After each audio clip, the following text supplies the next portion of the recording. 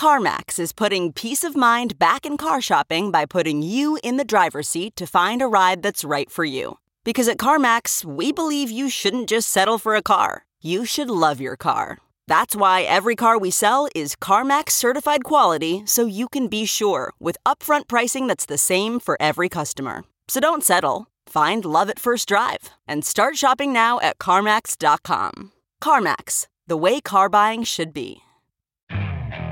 Okay, picture this. It's Friday afternoon when a thought hits you. I can spend another weekend doing the same old whatever, or I can hop into my all-new Hyundai Santa Fe and hit the road. With available H-Track all-wheel drive and 3-row seating, my whole family can head deep into the wild. Conquer the weekend in the all-new Hyundai Santa Fe. Visit HyundaiUSA.com or call 562-314-4603 for more details. Hyundai, there's joy in every journey.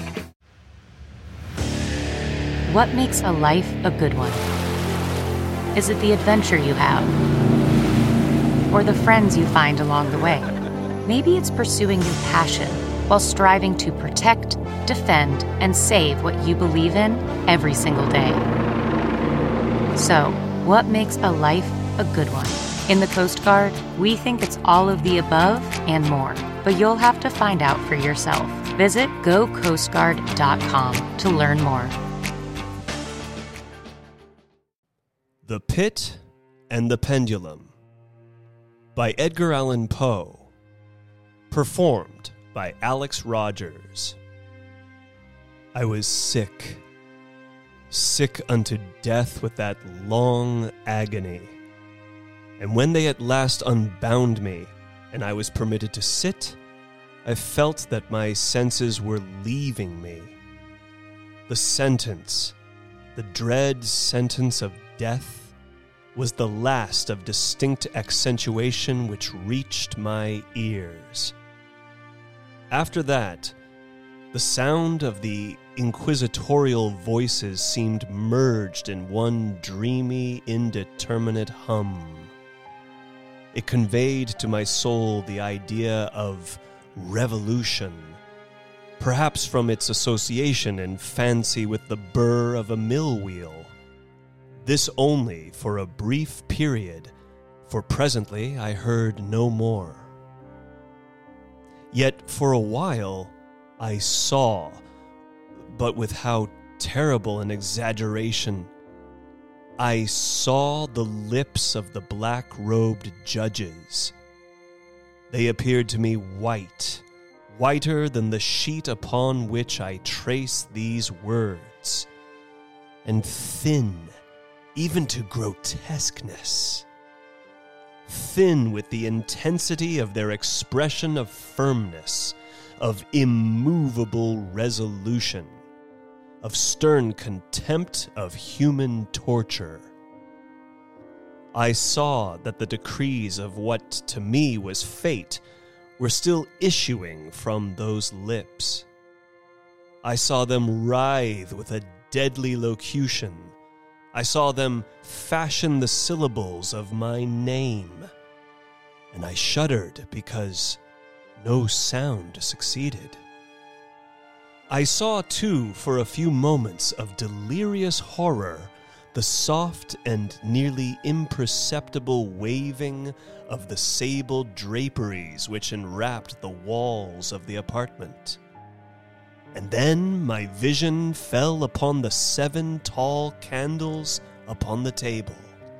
At first they wore the aspect of charity, and seemed white and slender angels who would save me.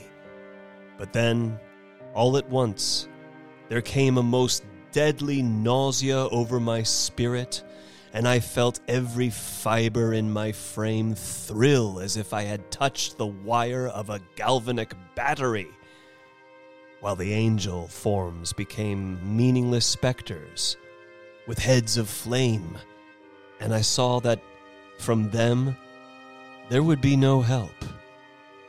And then there stole into my fancy, like a rich musical note, the thought of what sweet rest there must be in the grave. The thought came gently and stealthily. and it seemed long before it attained full appreciation. But just as my spirit came at length properly to feel and entertain it, the figures of the judges vanished, as if magically from before me. The tall candles sank into nothingness.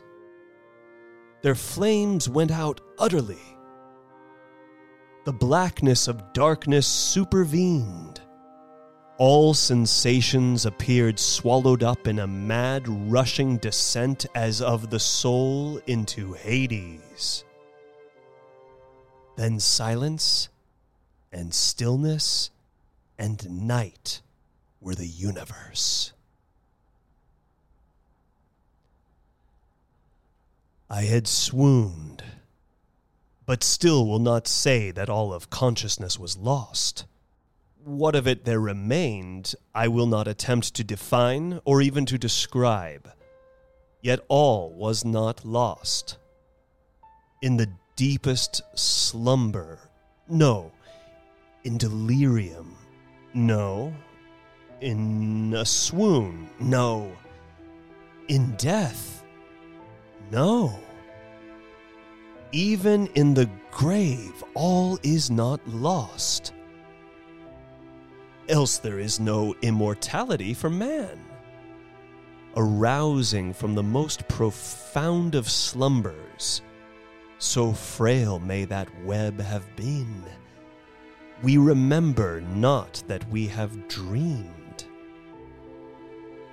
In the return to life from the swoon, there are two stages. First, that of the sense of mental or spiritual. Secondly, that of the sense of physical existence. It seems probable that if, upon reaching the second stage, we could recall the impression of the first, we should find these impressions eloquent in memories of the gulf beyond. And that gulf is what? How at least shall we distinguish its shadows from those of the tomb? But if the impressions of what I have termed the first stage are not at will recalled, yet after long interval, do they not come unbidden while we marvel whence they come? He who has never swooned is not he who finds strange palaces and wildly familiar faces in coals that glow. Is not he who beholds floating in mid-air the sad visions that the many may not view? Is not he who ponders over the perfume of some novel flower? Is not he whose brain grows bewildered with the meaning of some musical cadence which has never before arrested his attention? Amid frequent and thoughtful endeavors to remember, amid earnest struggles to regather some token of the state of seeming nothingness into which my soul had lapsed, there have been moments when I have dreamed of success. There have been brief, very brief periods when I have conjured up remembrances which the lucid reason of a later epoch assures me could have had reference only to that condition of seeming unconsciousness. These shadows of memory tell indistinctly of tall figures that lifted and bore me in silence down, down, still down, till a hideous dizziness oppressed me at the mere idea of the interminableness of the descent.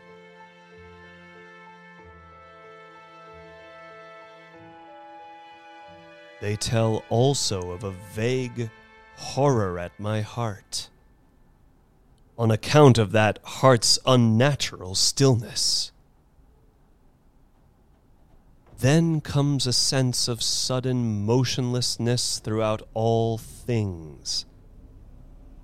as if those who bore me, a ghostly train, had outrun, in their descent, the limits of the limitless, and paused from the wearisomeness of their toil. After this I call to mind flatness and dampness, and then all is madness.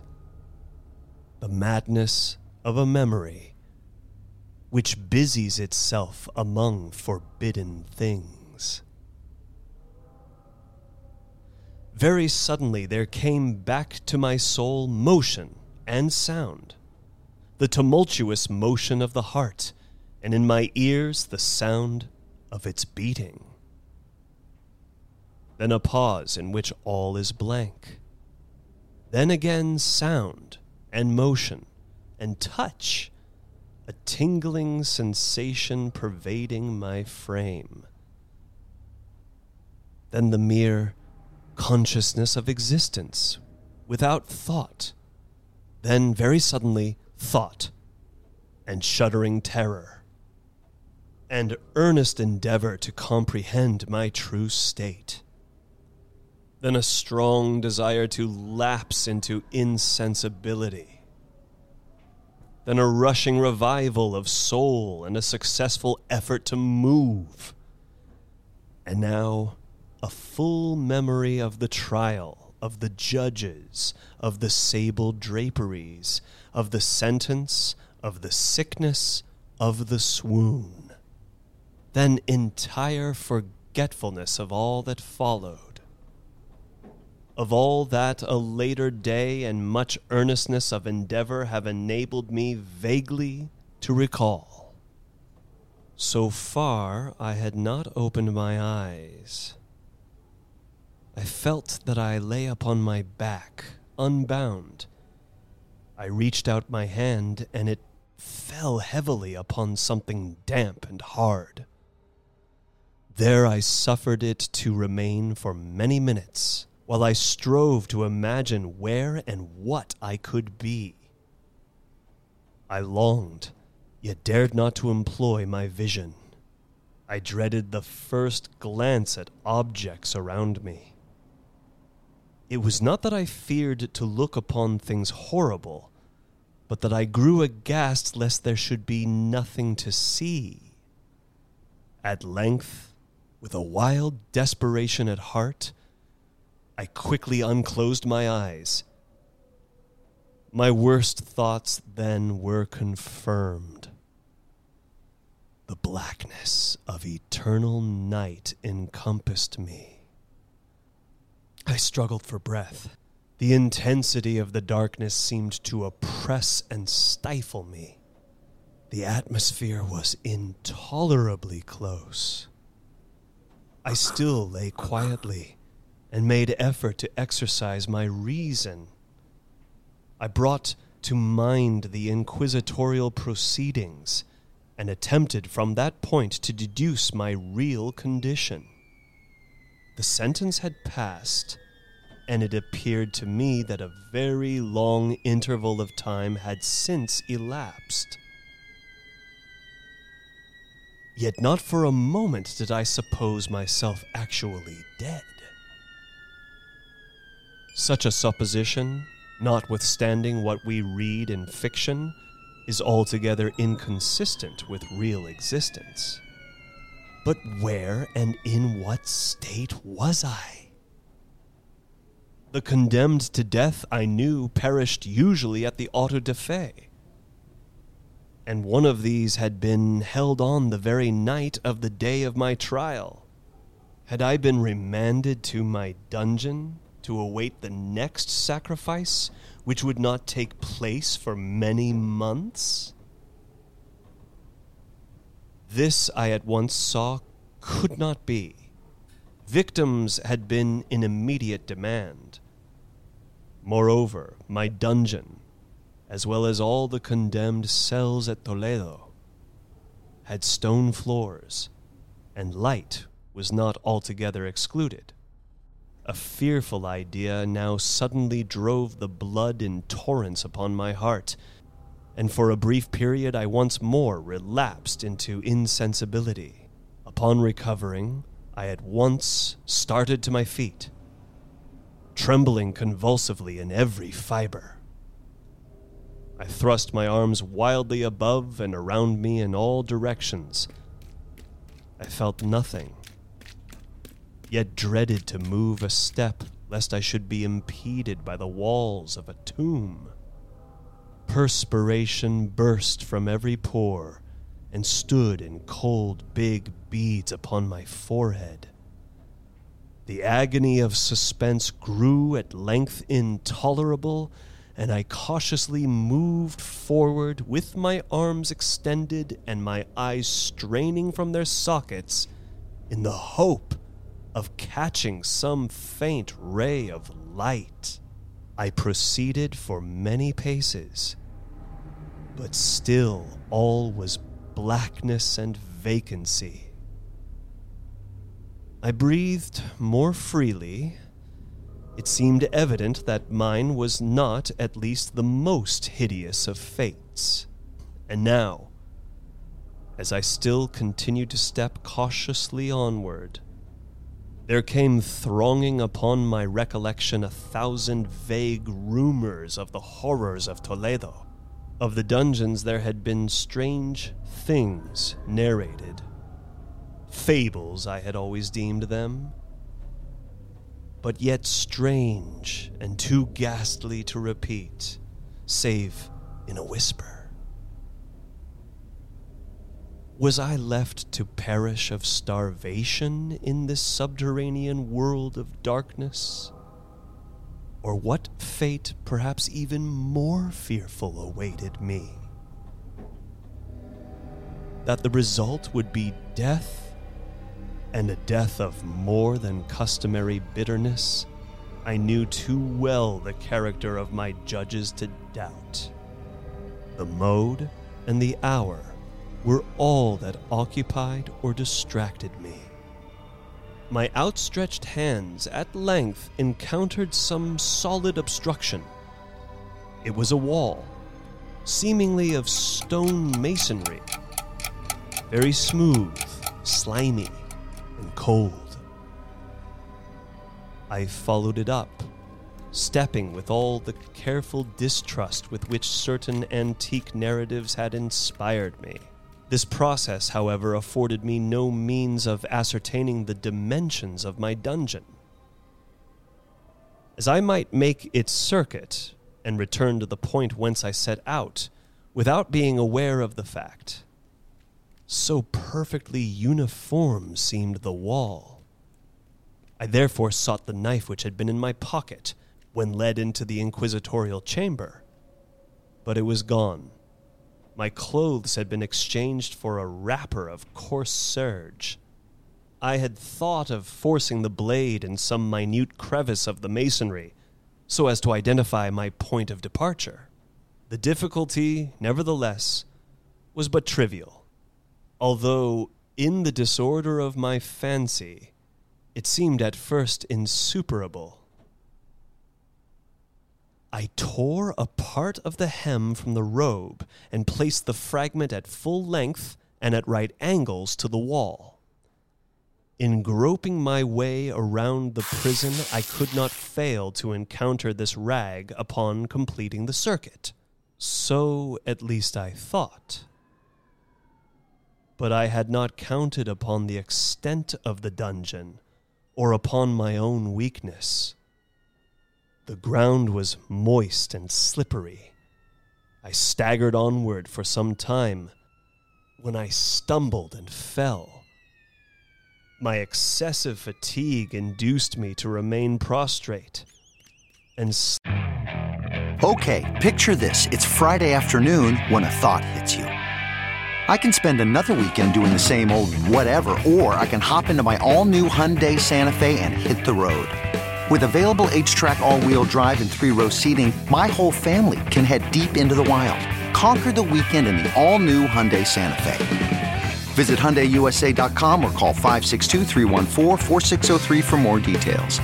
Hyundai, there's joy in every journey. This episode is brought to you by Philo. Do you love TV? Do you love saving money? Then Philo is your solution. Philo has shows, movies, and live TV for just $25 a month. You can even try it for free with their 7-day free trial. No contracts, no commitments, no hassles. Just a better way to watch TV. Never miss a minute of shows like the hit docuseries Where is Wendy Williams? Or classics such as Friends. If you can't get enough TV, then there's no better way to watch. Philo has more than 70 channels like BET, MTV, and AMC.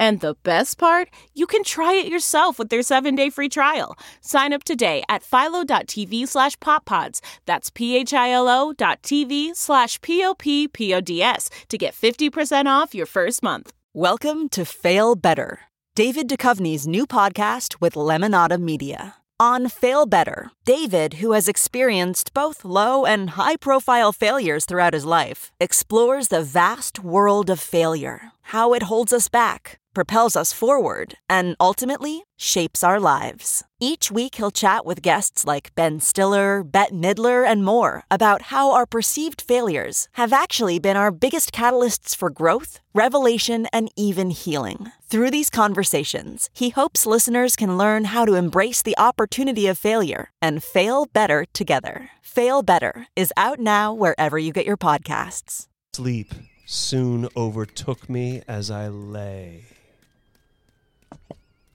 Upon awaking and stretching forth an arm, I found beside me a loaf and a pitcher with water. I was too much exhausted to reflect upon the circumstance, but ate and drank with avidity. Shortly afterward, I resumed my tour around the prison, and with much toil came at last upon the fragment of the surge. Up to the period when I fell, I had counted 52 paces, and upon resuming my walk, I had counted 48 more when I arrived at the rag. There were in all, then, 100 paces, and admitting 2 paces to the yard, I presumed the dungeon to be 50 yards in circuit. I had met, however, with many angles in the wall, and thus I could form no guess as to the shape of the vault, for vault I could not help supposing it to be. I had little object, certainly no hope, in these researches, but a vague curiosity prompted me to continue them. Quitting the wall, I resolved to cross the area of the enclosure. At first I proceeded with extreme caution, for the floor, although seemingly of solid material, was treacherous with slime. At length, however, I took courage and did not hesitate to step firmly, endeavoring to cross in as direct a line as possible. I had advanced some 10 or 12 paces in this manner, when the remnant of the torn hem of my robe became entangled between my legs. I stepped on it and fell violently on my face. In the confusion attending my fall, I did not immediately apprehend a somewhat startling circumstance which yet, in a few seconds afterward, and while I still lay prostrate, arrested my attention. It was this. My chin rested upon the floor of the prison, but my lips and the upper portion of my head, although seemingly at a less elevation than the chin, touched nothing. At the same time, my forehead seemed bathed in a clammy vapor, and the peculiar smell of decayed fungus arose to my nostrils. I put forward my arm and shuddered to find that I had fallen at the very brink of a circular pit, whose extent, of course, I had no means of ascertaining at the moment. Groping about the masonry just below the margin, I succeeded in dislodging a small fragment and let it fall into the abyss. For many seconds I hearkened to its reverberations as it dashed against the sides of the chasm in its descent. At length, there was a sullen plunge into the water, succeeded by loud echoes. At the same moment there came a sound resembling the quick opening and as rapid closing of a door overhead, while a faint gleam of light flashed suddenly through the gloom and as suddenly faded away. I saw clearly the doom which had been prepared for me, and congratulated myself upon the timely accident by which I had escaped. Another step before my fall, and the world had seen me no more, and the death just avoided was of that very character which I had regarded as fabulous and frivolous in the tales respecting the Inquisition. To the victims of its tyranny there was the choice of death with its direct physical agonies, or death with its more hideous moral horrors. I had been reserved for the latter. By long suffering my nerves had been unstrung, until I trembled at the sound of my own voice, and had become in every respect a fitting subject for the species of torture which awaited me. Shaking in every limb, I groped my way back to the wall, resolving there to perish rather than risk the terrors of the wells, of which my imagination now pictured many in various positions about the dungeon. In other conditions of mind, I might have had courage to end my misery at once by a plunge into one of these abysses.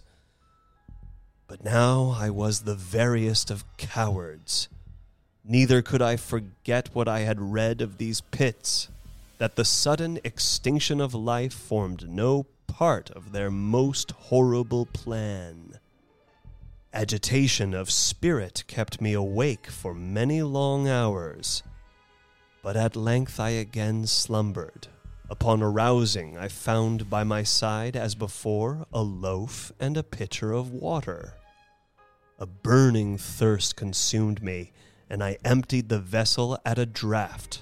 It must have been drugged, for scarcely had I drunk before I became irresistibly drowsy. A deep sleep fell upon me, a sleep like that of death. How long it lasted, of course, I know not. But when, once again, I unclosed my eyes, the objects around me were visible. By a wild sulphurous luster, the origin of which I could not at first determine, I was enabled to see the extent and aspect of the prison. In its size I had been greatly mistaken. The whole circuit of its walls did not exceed 25 yards. For some minutes this fact occasioned me a world of vain trouble. Vain indeed! For what could be of less importance, under the terrible circumstances which environed me, than the mere dimensions of my dungeon? But my soul took a wild interest in trifles, and I busied myself in endeavors to account for the error I had committed in my measurement. The truth at length flashed upon me. In my first attempt at exploration, I had counted 52 paces, up to the period when I fell. I must have then been within a pace or two of the fragment of serge. In fact, I had nearly performed the circuit of the vault. I then slept, and upon awakening I must have returned upon my steps, thus supposing the circuit nearly double what it actually was. My confusion of mind prevented me from observing that I began my tour with the wall to the left, and ended it with the wall to the right. I had been deceived, too, in respect to the shape of the enclosure. In feeling my way, I had found many angles, and thus deduced an idea of great irregularity. So potent is the effect of total darkness upon one arousing from lethargy or sleep. The angles were simply those of a few slight depressions, or niches at odd intervals. The general shape of the prison was square. What I had taken for masonry seemed now to be iron or some other metal in huge plates, whose sutures or joints occasioned the depression.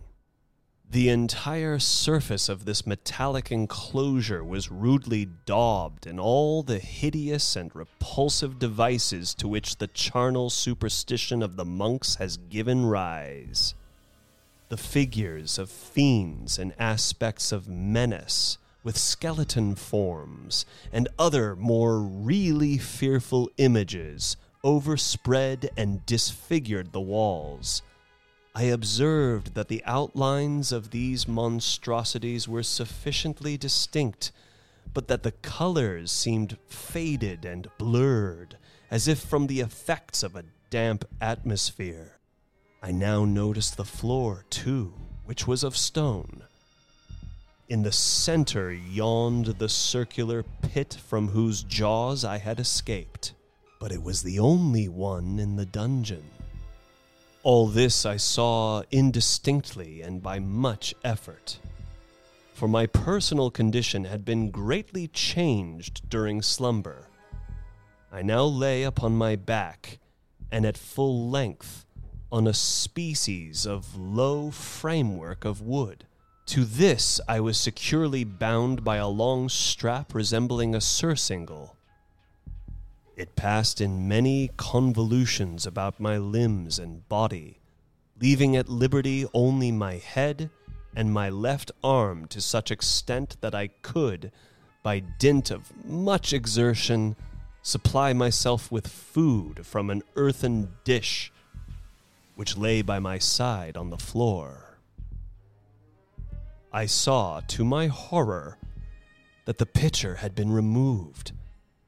I say to my horror, for I was consumed with intolerable thirst. This thirst, it appeared to be the design of my persecutors to stimulate. For the food in the dish was meat pungently seasoned. Looking upward, I surveyed the ceiling of my prison. It was some 30 or 40 feet overhead, and constructed much of the side walls. In one of its panels, a very singular figure riveted my whole attention. It was the painted figure of Time, as he is commonly represented, save that, in lieu of a scythe, he held what, at a casual glance, I suppose to be the pictured image of a huge pendulum, such as we see on antique clocks. While I gazed directly upward at it, there was something, however, in the appearance of this machine which caused me to regard it more attentively, for its position was immediately over my own. I fancied that I saw it in motion. In an instant afterward, the fancy was confirmed. Its sweep was brief and, of course, slow. I watched it for some minutes, somewhat in fear, but more in wonder. Wearied at length with observing its dull movement, I turned my eyes upon the other objects in the cell. A slight noise attracted my notice, and looking to the floor, I saw several enormous rats traversing it. They had issued from the well, which lay just within view to my right. Even then, while I gazed, they came up in troops, hurriedly, with ravenous eyes, allured by the scent of the meat. From this it required much effort and attention to scare them away. It might have been half an hour, perhaps even an hour, for I could take but imperfect note of time, before I again cast my eyes upward. What I then saw confounded and amazed me. The sweep of the pendulum had increased in extent by nearly a yard. As a natural consequence, its velocity was also much greater. But what mainly disturbed me was the idea that had perceptibly descended. I now observed, with what horror it is needless to say, that its nether extremity was formed of a crescent of glittering steel, about a foot in length from horn to horn. The horns upward, and the under edge evidently as keen as that of a razor. Like a razor also, it seemed massy and heavy, tapering from the edge into a solid and broad structure above. It was appended to a weighty rod of brass, and the whole hissed as it swung through the air. I could no longer doubt the doom prepared for me by my monkish ingenuity in torture. My cognizance of the pit had become known to the inquisitorial agents. The pit, whose horrors had been destined for so bold a recusant as myself. The pit, typical of hell, and regarded by rumor as the ultima thule of all their punishments. The plunge into this pit I had avoided by the merest of accidents. I knew that surprise or entrapment into torment formed an important portion of all the grotesquerie of these dungeon deaths. Having failed to fall, it was no part of the demon plan to hurl me into the abyss. And thus, there being no alternative, a different and a milder destruction awaited me. Milder. I half smiled in my agony as I thought of such application of such a term. What boots it to tell of the long, long hours of horror more than mortal, during which I counted the rushing vibrations of the steel. Inch by inch, line by line, with a descent only appreciable at intervals that seemed ages, down and still down it came. Days passed. It might have been that many days passed ere it swept so closely over me as to fan me with its acrid breath. The odor of the sharp steel forced itself into my nostrils. I prayed. I wearied heaven with my prayer for its more speedy descent.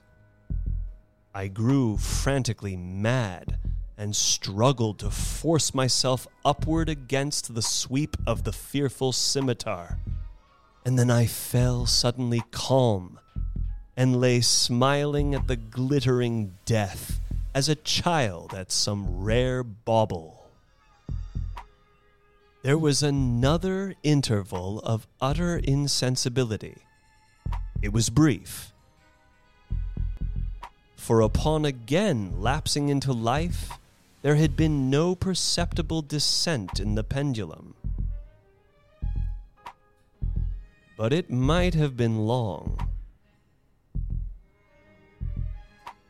For I knew there were demons who took note of my swoon, and who could have arrested the vibration at pleasure. Upon my recovery, too, I felt very, inexpressibly sick and weak, as if through long inanition. Even amid the agonies of that period, the human nature craved food. With painful effort, I outstretched my left arm as far as my bonds permitted and took possession of the small remnant which had been spared me by the rats.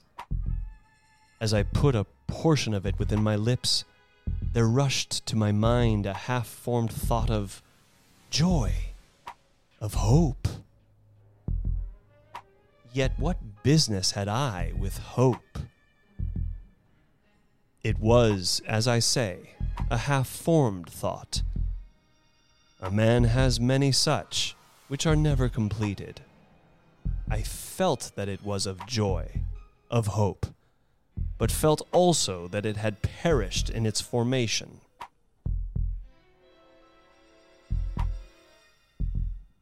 In vain I struggled to perfect, to regain it. Long suffering had nearly annihilated all my ordinary powers of mind. I was an imbecile, an idiot. The vibration of the pendulum was at right angles to my length. I saw that the descent was designed to cross the region of the heart. It would fray the surge of my robe. It would return and repeat its operations again and again. Notwithstanding its terrifically wide sweep, some 30 feet or more, and the hissing vigor of its descent, sufficient to sunder these very walls of iron. Still, the fraying of my robe would be all that, for several minutes, it would accomplish. And at this thought I paused. I dared not go farther than this reflection. I dwelt upon it with a pertinacity of attention, as if, in so dwelling, I could arrest here the descent of the steel. I forced myself to ponder upon the sound of the crescent as it should pass across the garment, upon the peculiar thrilling sensation which the friction of cloth produces on the nerves. I pondered upon all this frivolity until my teeth were on edge. Down, steadily down it crept. I took a frenzied pleasure in contrasting its downward with its lateral velocity. To the right, to the left, far and wide, with the shriek of a damned spirit. To my heart with the stealthy pace of the tiger. I alternately laughed and howled as the one or the other idea grew predominant. Down, certainly, relentlessly down.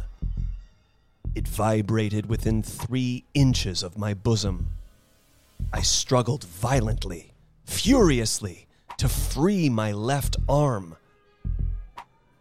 This was free only from the elbow to the hand. I could reach the latter from the platter beside me to my mouth with great effort, but no farther. Could I have broken the fastenings above the elbow, I would have seized and attempted to arrest the pendulum. I might as well have attempted to arrest an avalanche. Down, still unceasingly, still inevitably down. I gasped and struggled at each vibration. I shrunk convulsively at its every sweep. My eyes followed its outward or upward whirls with the eagerness of the most unmeaning despair. They closed themselves spasmodically at the descent, although death would have been a relief. Oh, how unspeakable! Still I quivered in every nerve to think how slight a sinking of the machinery would precipitate that keen, glistening axe upon my bosom. It was hope that prompted the nerve to quiver, the frame to shrink. It was hope, the hope that triumphs on the rack, that whispers to the death condemned even in the dungeons of the Inquisition. I saw that some 10 or 12 vibrations would bring the steel in actual contact with my robe. And with this observation, there suddenly came over my spirit all the keen, collected calmness of despair. For the first time during many hours, or perhaps days, I thought. It now occurred to me that the bandage or surcingle which enveloped me was unique.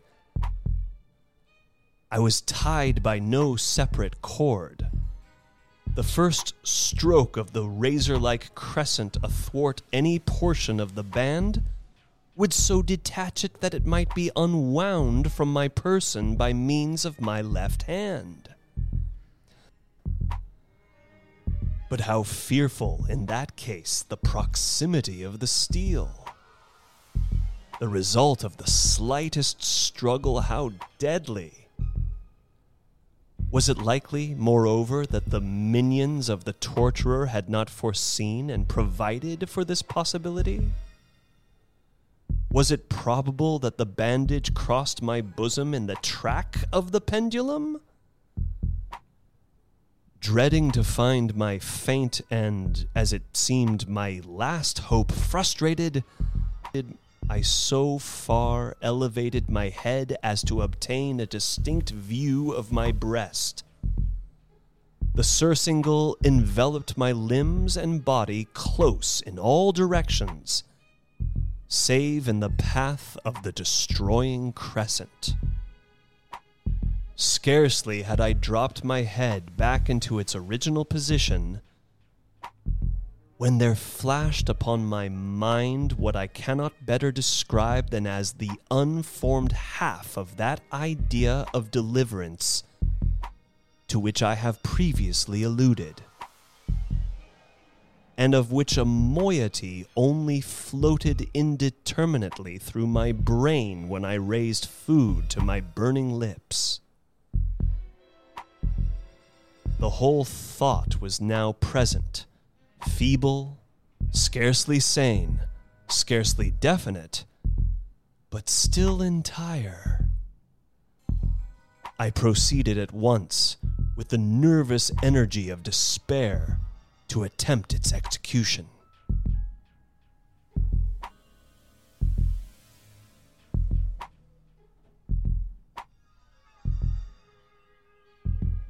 For many hours, the immediate vicinity of the low framework upon which I lay had been literally swarming with rats. They were wild, bold, ravenous.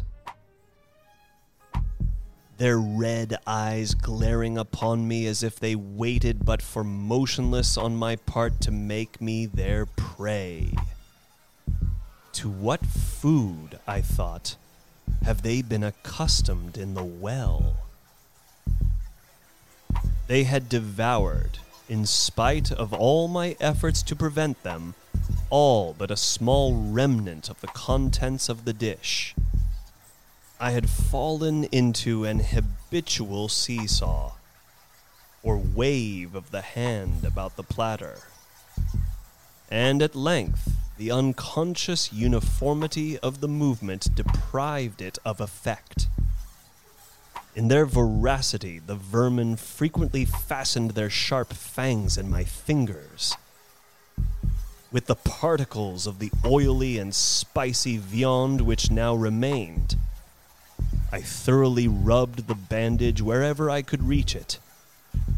Then, raising my hand from the floor, I lay breathlessly still. At first, the ravenous animals were startled and terrified at the change, at the cessation of movement. They shrank alarmedly back. Many sought the well. But this was only for a moment. I had not counted in vain upon their voracity. Observing that I remained without motion, one or two of the boldest leaped upon the framework and smelt at the surcingle. This seemed the signal for a general rush. Forth from the well they hurried in fresh troops. They clung to the wood. They overran it and leaped in hundreds upon my person. The measured movement of the pendulum disturbed them not at all. Avoiding its strokes, they busied themselves with the anointed bandage. They pressed. They swarmed upon me in ever-accumulating heaps. They writhed upon my throat. Their cold lips sought my own. I was half stifled by their thronging pressure. Disgust, for which the world has no name, swelled my bosom and chilled with a heavy clamminess my heart. Yet 1 minute, and I felt that the struggle would be over. Plainly I perceived the loosening of the bandage. I knew that in more than one place it must be already severed. With a more than human resolution, I lay still. Nor had I erred in my calculations, nor had I endured in vain. I at length felt that I was free. The surcingle hung in ribbons from my body, but the stroke of the pendulum already pressed upon my bosom. It had divided the surge of the rope. It had cut through the linen beneath. Twice again it swung, and a sharp sense of pain shot through every nerve. But the moment of escape had arrived. At a wave of my hand, my deliverers hurried tumultuously away. With a steady movement, cautious, sidelong, shrieking, and slow, I slid from the embrace of the bandage and beyond the reach of the scimitar. For the moment, at least, I was free. Free! And in the grasp of the Inquisition. I had scarcely stepped away from my wooden bed of horror upon the stone floor of the prison when the motion of the hellish machine ceased, and I beheld it drawn up by some invisible force through the ceiling. This was a lesson which I took desperately to heart. My every motion was undoubtedly watched. Free. I had but escaped death in one form of agony to be delivered unto worse than death in some other. With that thought, I rolled my eyes nervously around on the barriers of iron that hemmed me in. Something unusual, some change which at first I could not appreciate distinctly, it was obvious, had taken place in the apartment. For many minutes of a dreamy and trembling abstraction, I busied myself in vain, unconnected conjecture. During this period, I became aware, for the first time, of the origin of the sulphurous light which illumined the cell. It proceeded from a fissure about 1/2 inch in width, extending entirely around the prison at the base of the walls, which thus appeared and were completely separated from the floor. I endeavored, but of course in vain, to look through the aperture. As I arose from the attempt, the mystery of the alteration in the chamber broke at once upon my understanding. I have observed that, although the outlines of the figures upon the walls were sufficiently distinct, yet the colors seemed blurred and indefinite. These colors had now assumed, and were momentarily assuming, a startling and most intense brilliancy, that gave to the spectral and fiendish portraitures an aspect that might have thrilled even firmer nerves than my own. Demon eyes of a wild and ghastly vivacity glared upon me in 1,000 directions where none had been visible before, and gleamed with the lurid luster of a fire that could not force my imagination to regard as unreal. Unreal. Even while I breathed, there came to my nostrils the breath of the vapor of heated iron. A suffocating odor pervaded the prison. A deeper glow settled each moment in the eyes that glared at my agonies. A richer tint of crimson diffused itself over the pictured horrors of blood. I panted. I gasped for breath. There could be no doubt of the design of my tormentors. Oh, most unrelenting! Oh, most demoniac of men! I shrank from the glowing metal to the center of the cell. Amid the thought of the fiery destruction that impended, the idea of the coolness of the well came over my soul like balm. I rushed to its deadly brink. I threw my straining vision below. The glare from the enkindled roof illumined its inmost recesses. Yet for a wild moment did my spirit refuse to comprehend the meaning of what I saw. At length it wrestled its way into my soul. It burned itself in upon my shuddering reason. Oh, for a voice to speak! Oh, horror! Oh, any horror but this! With a shriek, I rushed from the margin and buried my face in my hands, weeping bitterly.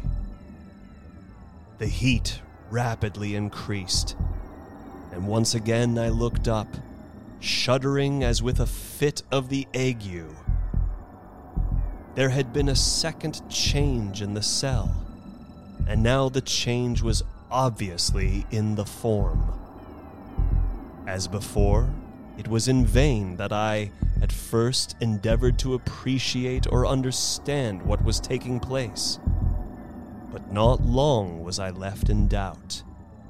The inquisitorial vengeance had been hurried by my twofold escape, and there was to be no more dallying with the King of Terrors. The room had been square. I saw that 2 of its iron angles were now acute, 2 consequently obtuse. The fearful difference quickly increased with a low rumbling or moaning sound. In an instant, the apartment had shifted its form into that of a lozenge. But the alteration stopped not here. I neither hoped nor desired it to stop. I could have clasped the red walls to my bosom as a garment of eternal peace. "Death," I said. "Any death but that of the pit." Fool. Might I have not known that into the pit it was the object of the burning iron to urge me? Could I resist its glow? Or, if even that, could I withstand its pressure? And now, flatter and flatter grew the lozenge, with a rapidity that left me no time for contemplation. Its center, and of course its greatest width, came just over the yawning gulf. I shrank back, but the closing walls pressed me resistlessly onward. At length, for my seared and writhing body, there was no longer an inch of foothold on the firm floor of the prison. I struggled no more, but the agony of my soul found vent in one loud, long, and final scream of despair. I felt that I tottered upon the brink. I averted my eyes. There was a discordant hum of human voices. There was a loud blast as of many trumpets. There was a harsh grating as of 1,000 thunders. The fiery walls rushed back. An outstretched arm caught my own as I fell, fainting into the abyss. It was that of General LaSalle. The French army had entered Toledo. The Inquisition was in the hands of its enemies.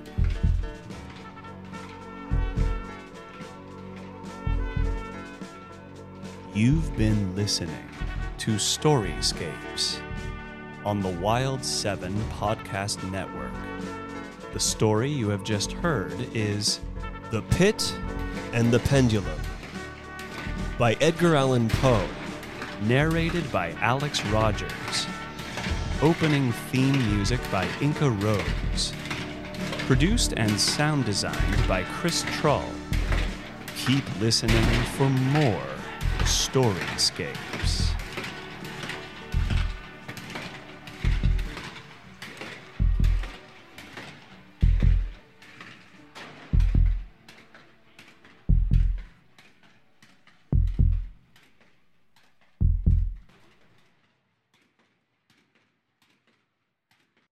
Look around. You can find cars like these on AutoTrader, like that car riding your tail. Or if you're tailgating right now, all those cars doubling as kitchens and living rooms are on AutoTrader too. Are you working out and listening to this ad at the same time? Well, multitasking pro, cars like the ones in the gym parking lot are for sale on AutoTrader. New cars, used cars, electric cars, maybe even flying cars.